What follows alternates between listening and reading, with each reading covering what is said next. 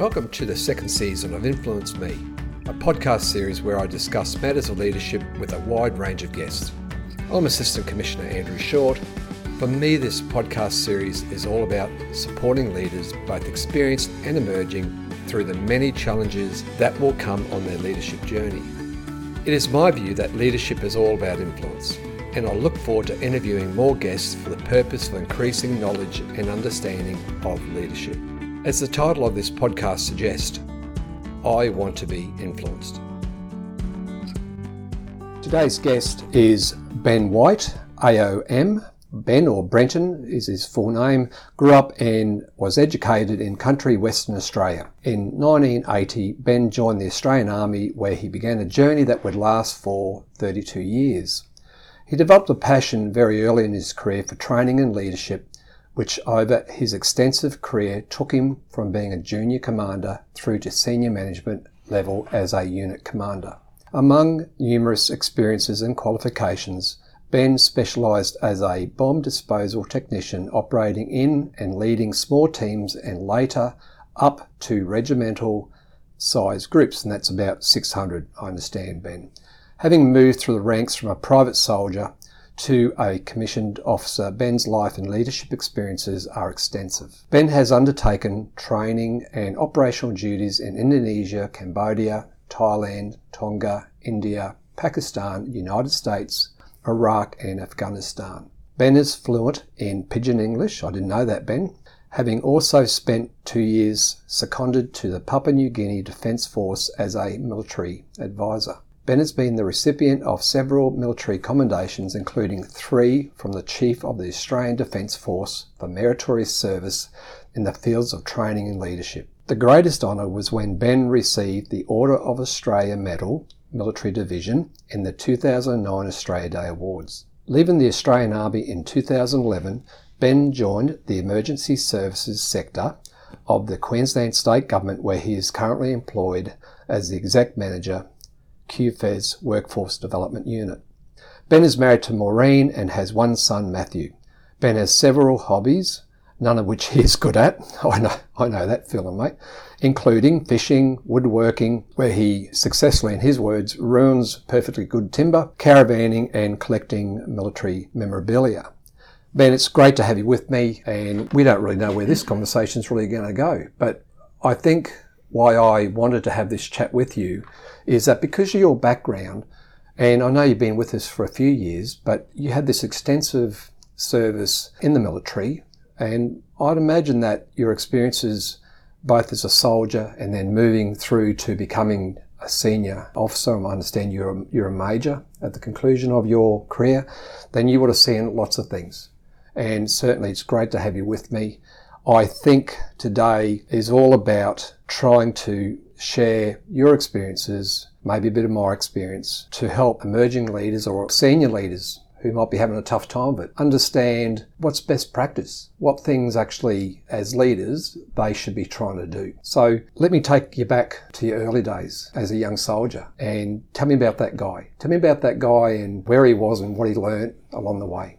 A snapshot. So I was a 17-year-old, and thank you for the invitation today, Andrew. It's a great pleasure. It is good. But I was a young 17-year-old country lad who had a fairly, I guess, isolated upbringing, and suddenly I went out to this great big wide world of soldiering where I had, after recruit training and initial employment training, I had this freedom where, it was all about fun times, alcohol and yep. Just having a great time and working hard, playing hard, as they say, and not giving a great deal of thought to anything but myself.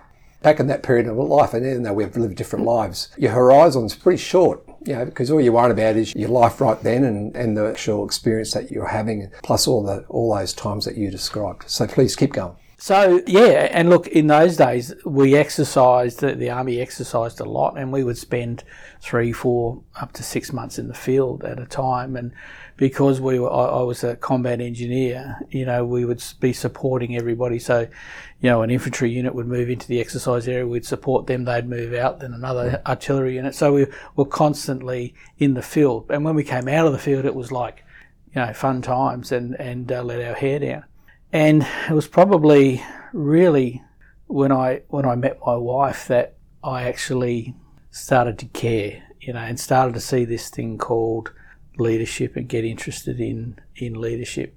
And you got any good memories of some of the leaders that you worked for back then, good and bad? Oh, look, I had some great mentors, and I guess I entered the Army at a time where Vietnam hadn't finished that long ago. I joined 1979-80, so a lot of my mentors were Vietnam veterans. Sadly, a lot of them were lost in alcohol, and some of them came home physically, but their minds were still in South Vietnam. That aside, though, the things that they taught me about respect, about responsibility, about accountability, and owning, if you messed up, then you owned it, you learnt from it, and you moved on. Yeah. And I think and let me just say, when I talk to people about leadership, I find myself going to expressing my views about, if you want to be a good leader, then really quickly get your head around the fact that you have to be upfront and honest with yourself, with your team, with the people you work for, at those moments where you screw up. Is that something that resonates for you? Absolutely. And I think, I learned that very early, that if you messed up, own it. It's okay to make mistakes. Someone's probably going to have a piece of you, but at the end of the day, they're also going to turn around and say, okay, let's have a look at what you've done and let's see how we might correct that. What we can do about it, yeah. And so, there was a learning lesson that came with most things, and I guess then you got that respect. And I was a pretty quiet fellow. Things have reshaped me over my careers, but people sort of looked at me as a pretty subdued, quiet person. But there were a couple of people who used to come up to me and say, hey, Whitey, have you thought about doing this, or have you thought about doing that?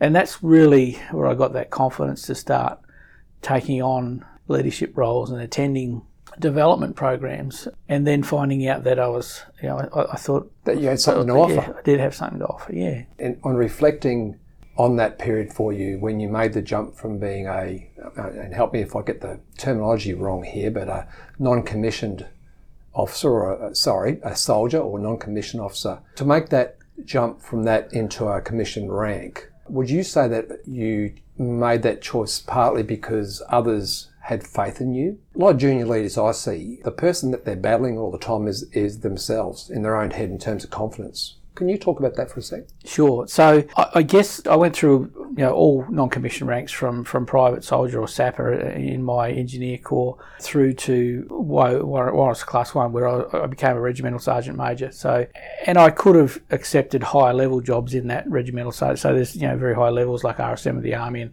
I'm not sure I would have been one of those. But I guess I reached the time where I became, well, what next? And then one of my bosses said to me, Ben, why don't you commission, go for commissioning? And I said, I don't really want to. So I actually put it off for probably 2 or 3 years. Yep. And then came a time where I was actually going to leave the Army. And then another of my bosses turned around and said to me, Ben, now's the time, to go to the board and see if you can commission.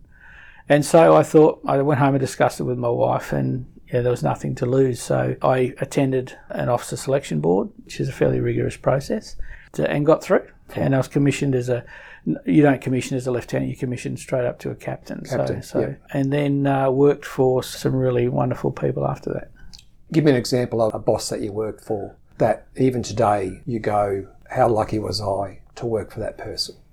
No, look, there's one that stands out, and sadly he left the military, I think, prematurely, but he was headhunted by private industry. Okay, which is positive in itself. Yeah, he's extremely a high-level operator, but he had such an affinity with people. At the same time, he could be very, if he said something and wanted you to do something, he was not directive, but you knew that it had to be done. And so what? Just effectively assertive. And he was, but he had a great manner with it. Yeah. I rarely saw him get upset. And he was, he had appointments as he was ADC to the Governor of Western Australia, and so he had a lot of high-level appointments. So he was really going places. Yeah. And he got out of the Army and came back in for a time, but then left again, sadly. But he was always encouraging, and he just had this ability to sit down with a private soldier and relate to them. At the same time, he could walk into a room full of generals and politicians and lift the conversation to their level. So he was very good at targeting his communication to his audience. Amazingly so. Yeah. And I just admired him so much because he was just a good human being. Any other traits, character traits that resonate? Yeah, you talked about that he was a very good communicator. You talked about, did you say earlier, did you venture into how he worked with people or how he treated people? Talk about that. So, no, he was such a respectful person, again, regardless of who you were or what you were. He would always take time to talk to you, or, if there was a decision to be made that went against, something, he would always explain the why. Why did I make that decision? It's because of this. Yeah. Sometimes he didn't have to do that, but he did that because he wanted people to understand, why he had made such a decision. What's that expression about that? When we get to the end of our career, people don't remember what happened, but they remember how they felt. Yeah. In terms of how they were treated. It sounds like this guy was really good. But when you actually serve with or under a new leader, a good leader, you feel safe. You actually feel it. That's a great word. You actually feel it, and you feel it that they've got your back, and in turn you have theirs, and that's really important. And there was a few of those, but this guy in particular was one of those who we still contact. We still talk to each other to this day. But why that's so special for me, Ben, that person that you're describing is, I'm going to refer to a Shakespeare quote here, which is, heavy is the head that wears the crown. Yeah. Which speaks to that when you become a leader, particularly as you become more senior, your head is full of stuff. And the fact that this guy could still make time for someone junior or someone that he had to explain the reasoning for something really speaks to him. So this is really quite powerful. Can we just switch over now and talk about, so you've been associated with emergency services now for, I'm going to make a guess here, 8 years, 10 years? How long? Nearly 11 years, yeah. And by now you would have seen, and the whole purpose of this podcast is to have a real conversation about what's positives, what's not so positives with our sector.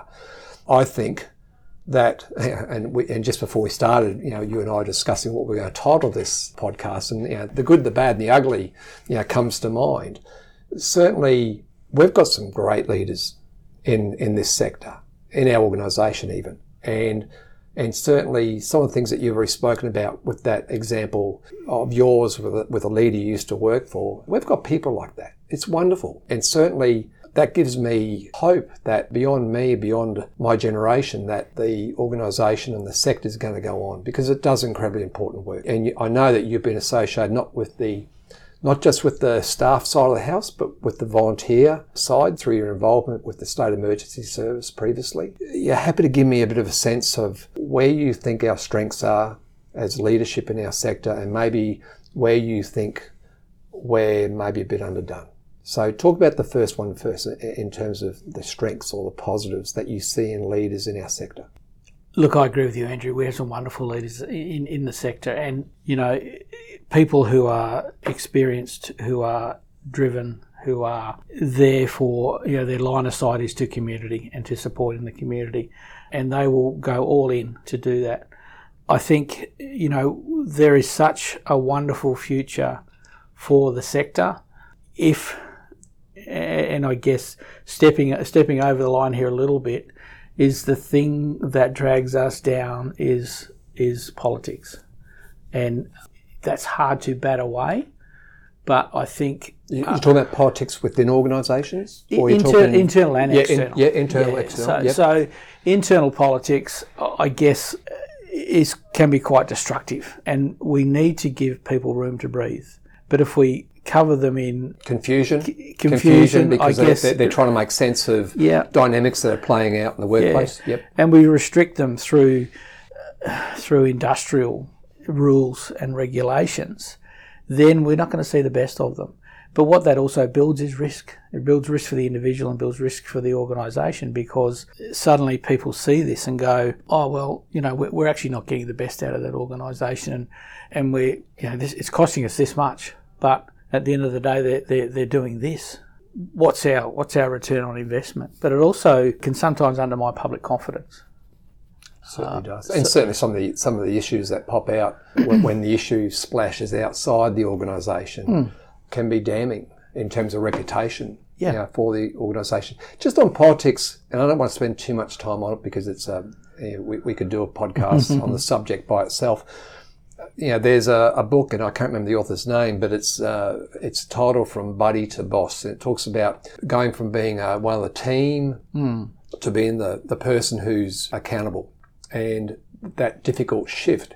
The author, and I do wish I could remember the author's name, but I can't, express that any person who steps into a leadership role is going to be confronted with internal politics at some stage. Now, I say that not having the answer for that, and the only way I can reconcile that in my own mind, and this has probably been my own experience in trying to navigate through that difficult small p political environment, is not to lose yourself, or not to sell your soul, not to betray your own values. This can be really interesting because in doing that, and I'm going to get to a question here for you, in doing that, my experience has been that that's where you can get offside with people, because there might be a convenient outcome that people are looking for, or a component of, or a team, or an individual.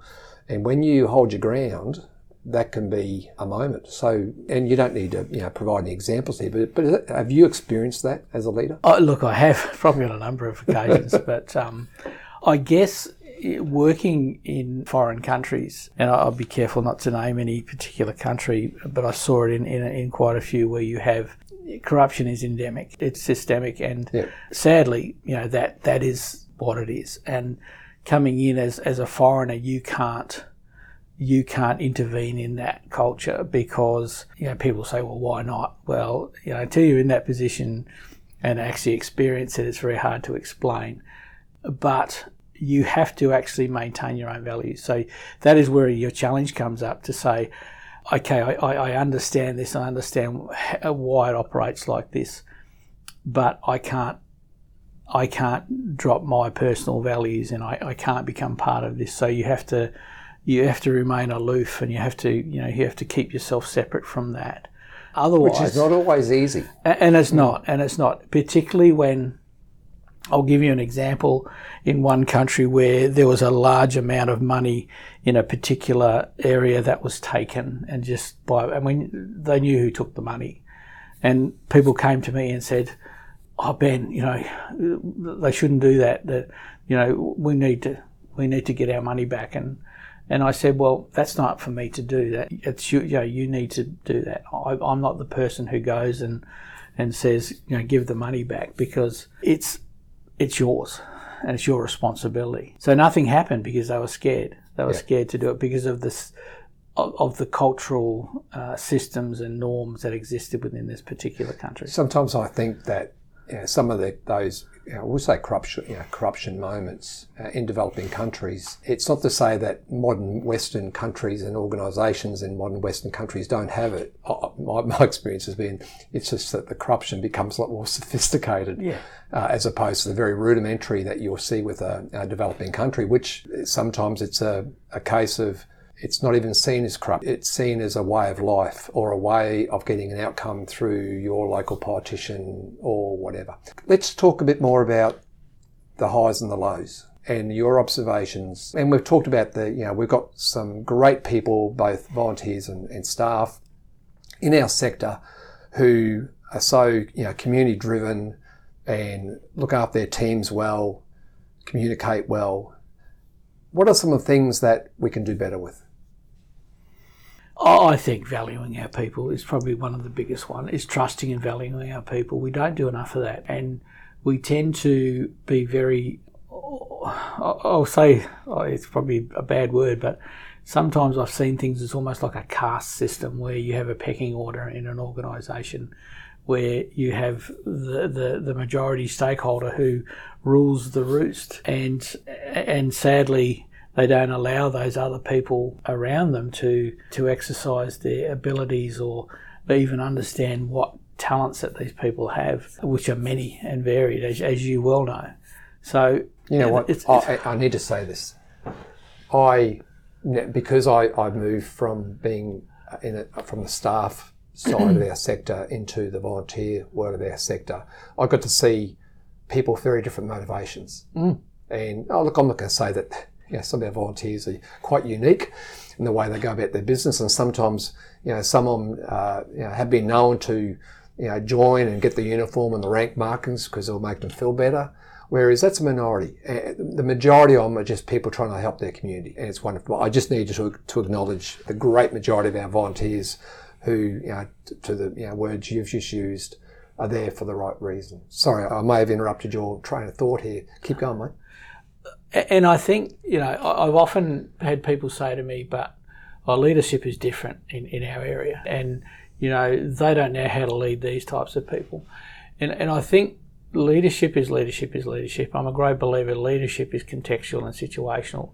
So if you have the basic fundamentals of leadership down pat, and when I say down pat, it's not a process, as you know, but you are a good, accomplished leader, then you should be able to lead in any context and environment. And it's about that chameleon, that chameleon can change colours. A wonderful creature that can adapt to its environment. Exactly. And so that's what, as leaders, I'm a great believer, is that we need to be chameleon-like and be able to adapt and show the agility to adapt to any type of leadership environment. Now, to the point that you've just made about how some people fall in the trap of thinking that maybe they're special, or their background or their cohort's special, therefore they can be different, or leadership only applies a certain way.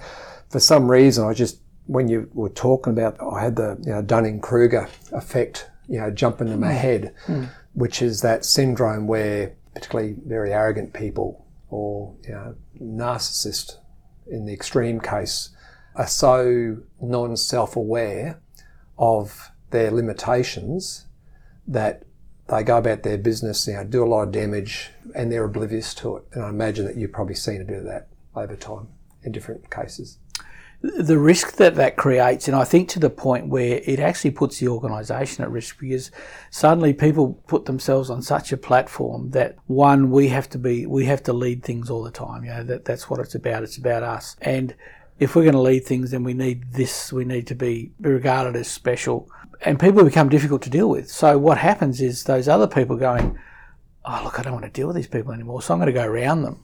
So they actually go around them, and suddenly those people who are putting themselves on a pedestal will find themselves sitting on that pedestal alone, because suddenly people have moved on and gone, they're irrelevant to me now. I found a workaround, so I'm going to go and work with these people. So I think my words, we have leadership and we have followership. Correct. And if you don't have that second part, then it's you're going to be on that pedestal by yourself, and with no one around you.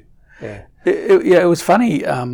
A lot of years ago now, but I was a young soldier, and I was sent on a work party to go and help a very senior regimental sergeant major. He was leaving the army, and we had to go and help him move some things out of his office. So 5 of us went up there, and we come around the corner, and he's standing on the veranda, and he yells out to us. He says, "Where are you people from?" And we told him where we were from, what we were there for. He said, "I thought so. I could tell by the haircuts," because he was so. But he said to me, as an aside, he said, "You know what? They had a big send-off for me last night. It was pretty lonely in that phone box."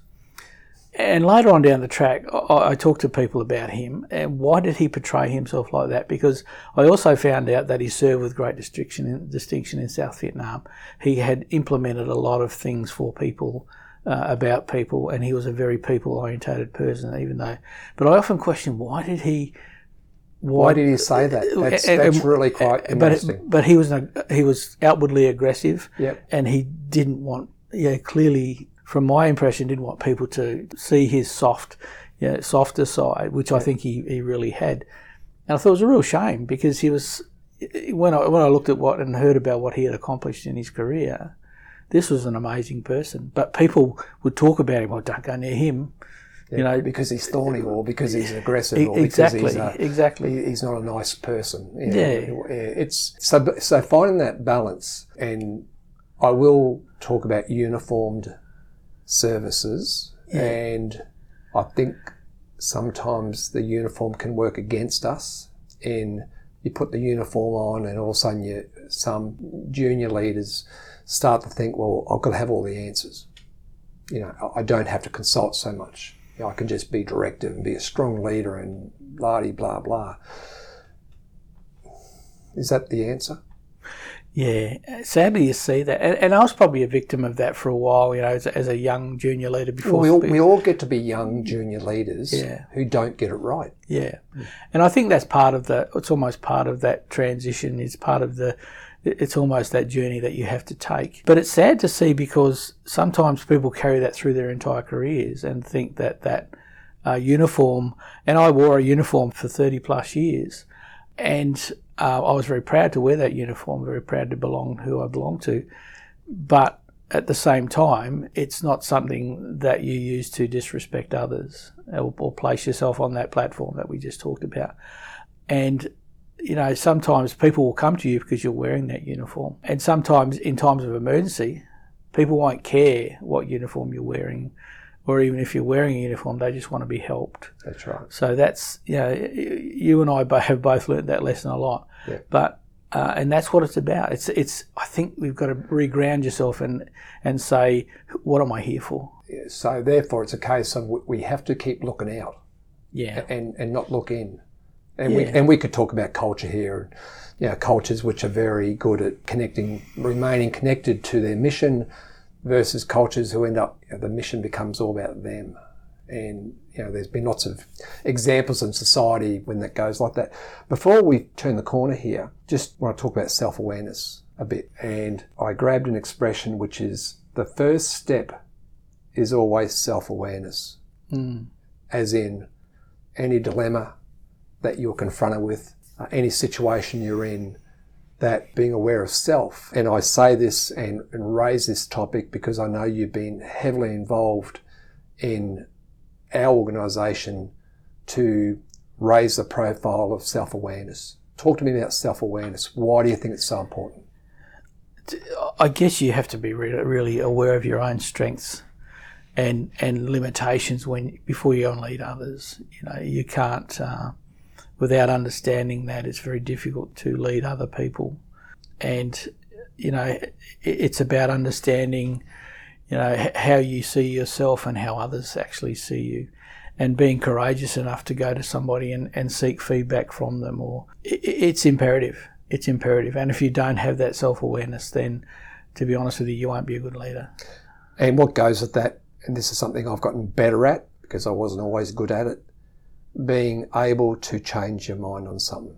Yeah. Being able to listen to either a team member, a colleague, member of the community, which results in you arriving at the point where you go, geez, my view on this is outdated, or my view on this is limited. Yeah. I think that what goes with self-awareness is this realisation that this journey that we're on as leaders never ends in terms of our development. I think that's the other thing that my experience has been, that the ones who tend to get jammed, where they get to a point and they fall in the trap of thinking that they don't have to learn anymore, or they are who they are, I don't need to change, or whatever words we hear. I think that for me, that lifelong learning attitude is fundamental to the success of a leader in this age. You got anything else you want to say to that point? Leadership's not a process, and I think those people who treat leadership as a process are those, when their playbook is finished, then they will find themselves in serious trouble. And you generally find that people who lean back on, I'm an operational, I'm a functional expert in this area, and I'm a technical expert in this area, so I don't need to have those other skills around leadership, people management, governance, administration. So we talk about rounding. It's essential that leaders are rounded, and sometimes that other stuff is boring, so we'll just push that aside. But without rounding, as you go further and further up the leadership chain, you've got experts around you who can do all that technical stuff. You need to have a macro knowledge, absolutely. But you need to be across things like finance, you need to be across things like procurement, governance, all those things, because they are career death. Yeah. And they will kill an organisation as well as you. And they'll kill a career. Correct. So a lot of people don't realise that until it's too late. And I constantly say to people, go and have a look at this. Step outside of your world now and go into this world for a little while. Get some experience. from the other side of the fence and then come back and bring those lessons back in, because you'll find that you'll be a different you'll be a better leader, plus you'll build a better organisation. Yeah. The book titled Don't Be a Part-Time Jet Fighter Pilot. Yes. And I read it some time ago, which essentially says the point, as you become more senior, don't put yourself at risk by knowing the answer on a very tactical or technical question. Yet, whether that takes us into discussions about armchair generals and whatever, but certainly something that really can piss your team off. When you play in detail, that's their job. Yeah. And I think there's an article I read recently about dysfunctional momentum, and it's a very, very sobering. In 2015, there was 19 US firefighters killed in a wildfire incident. And when the investigation team, even though they couldn't fully prove it, they said that they were victims of what they call dysfunctional momentum. So, you know, in the emergency services, we have this fix it, let's fix the problem, and we come up with these familiar problems and we have these familiar solutions. So we're constantly going there, fix. But suddenly something changes on us, and so we don't see that change, and we go in there with our regular fix, and it doesn't work. And in this case, they believe that's what, so we double down. Or, you know, when someone says stop, hey, we need to think about this, we go, no, shut up, I'm in charge. Yeah. You know, I know boats, and we continue along that same path to failure, and eventually it will lead to failure.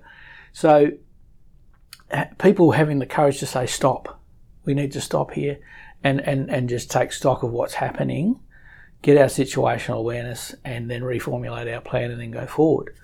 But sadly, in this case, they believe, you know, because those smoke jumpers were so used to, you know, fix, you know, we've done this so many times, they believe that was the and there's a lot of research on this around the human factors, and you keep loading chips onto the table. You don't want to throw your hand in, you know, to use that expression, because you've got a shit hand. Yeah. And, you know, retreat, regather, reconsider, and then maybe come into it with another strategy.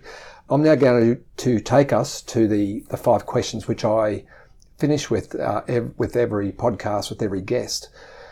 Now, the first question is, what do you wish you really understood? Wow. Yeah, it's a pretty good question, that. Look, I don't think you could ever understand human nature. I mean, it's we can be very simple, but we can be very complicated beasts. Well, we're a chemical cocktail. That's the expression I keep going back to. And if you want to treat us or expect that people are going to be like machines, it's never going to happen. No.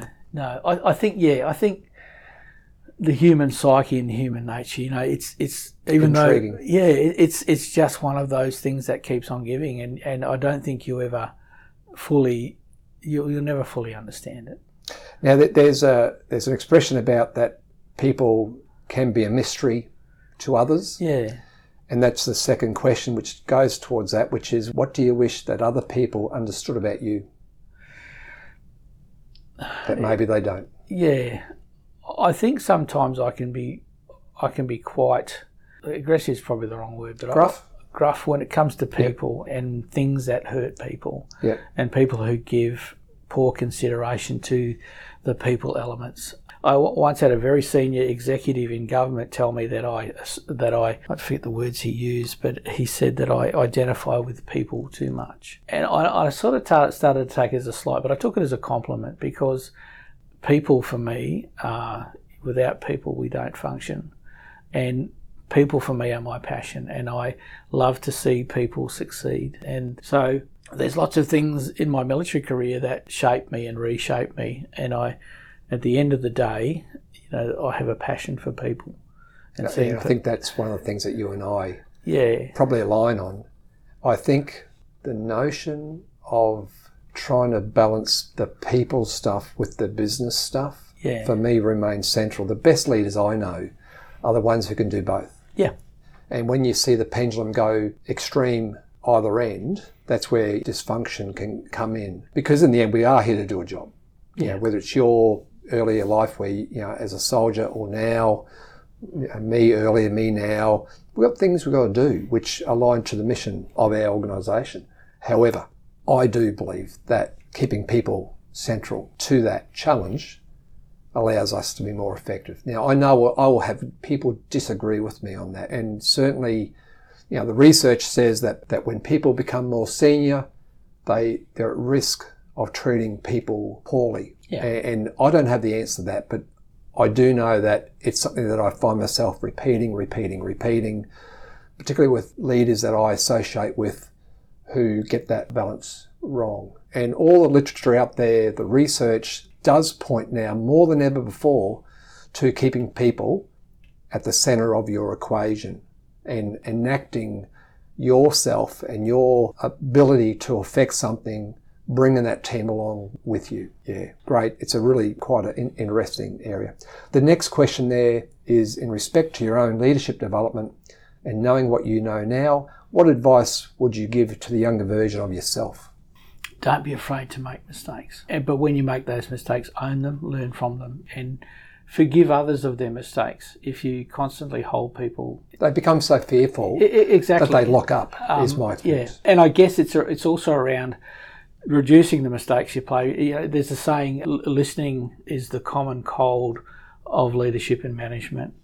And I think if there was a skill that I would say to people to learn is listening, is effective listening. There's listening and hearing. There's a book by Bernard Ferrari called Power Listening, and he talks about listening is the first part of decision making. Yeah. And so it will open doors. If people believe, and you've seen it where people, Andrew's a great listener, and then he follows through. I didn't used to be. Yeah. I used to be a shit listener. Yeah. I've had to work on it really hard. It's hard. Effective listening is hard. But even stopping yourself, that trap that people could fall in, which is when you're listening, you're actually, what you're doing in your mind is you're developing your rebuttal or your response. And so one of the things I've worked hard on is listen for understanding, listen for intention, and you can get better. And I am better. I probably still have my good days and my bad days now, depending on what other things are on me. But you can improve. Yeah. The next question, which is the fourth question, if you had a magic wand, what's an ability you would give current leaders in our sector right now? Develop a broader perspective. Look outside of your kingdom and look over the fence to see what others are doing and what they can do. And value the people around you, understand what talents they have, and use those talents. It's amazing that when you empower people, they will actually make you look fantastic as a leader. And that's something, I've learned that when, if you give people the freedom of action and the ability to use their skills, they will do it, and they will respect you for having done that. And being a person who has seen team members who have worked for me or with me be successful, it's such a beautiful moment. And whether you've had a little bit to do with that or a lot more to do with that, it's a wonderful moment. And for me, that speaks to legacy. Yeah. That person is going to be probably there longer than you are in terms of your timings and your career. That they're going to go on, and therefore part of you will go on. And I see leaders who get caught in that trap of thinking it's all about them, and how when they leave and they transition into a different part of their life, they can become quite lonely. Whereas I think being really clear about the legacy that you want to leave, including as demonstrated by the people that you've worked with or helped them or whatever, it's pretty special. And talk about legacy. That's the final question here. What's a legacy you wish to be remembered for as a leader? That I left things of value that people could carry on and learn from, but also that I had a positive influence on people that they could carry forward, in their leadership journey. When we talk about, my sister does a similar job to me in Western Australia for a private company. And she talked to me about a person she worked for, and he died of cancer. Rang me one day and she was quite upset. And she said, I've just looked in the corner, there's a basket of his belongings just waiting for his family to come and pick up. And that's all that's left of him. And that probably provides perspective. Yeah. That we're only here for a certain time. Yeah. Try to use our time well. Try to think that's all about us.